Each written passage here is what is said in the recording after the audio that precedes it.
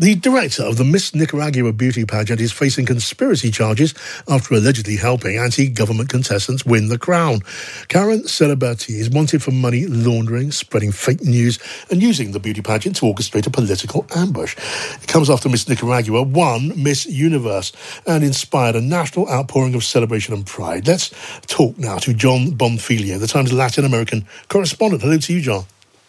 Hey, John. Tell us more then. So Karen Celebrity won the crown, won the title Miss Universe. The government, the leader of that country, Daniel Ortega, celebrated. Turned out she was no fan.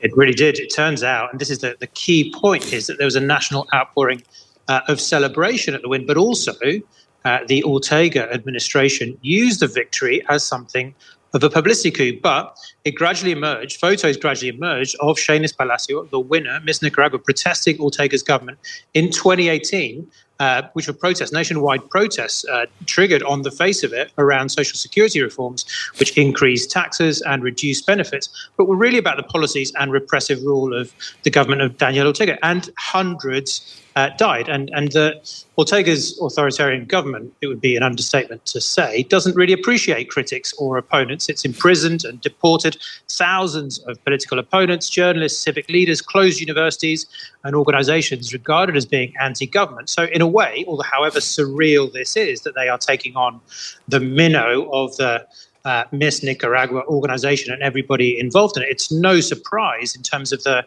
repressive policies that the Ortega administration undertakes on a day-to-day basis in modern Nicaragua. Yeah, it's right, isn't it? Now the new Miss Universe, Miss Nicaragua, is sort of in exile in Mexico. Is it true that she was, in a way, using this platform to attack the Ortega regime? She appeared, didn't she, in a blue and white outfit, which are the colours of the opposition?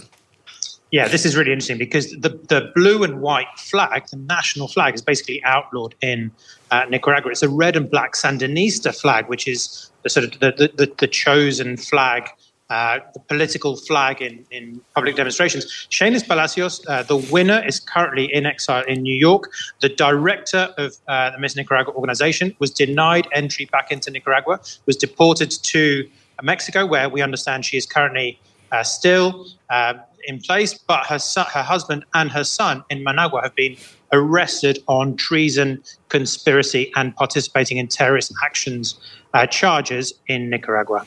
And what do the people of Nicaragua make of this?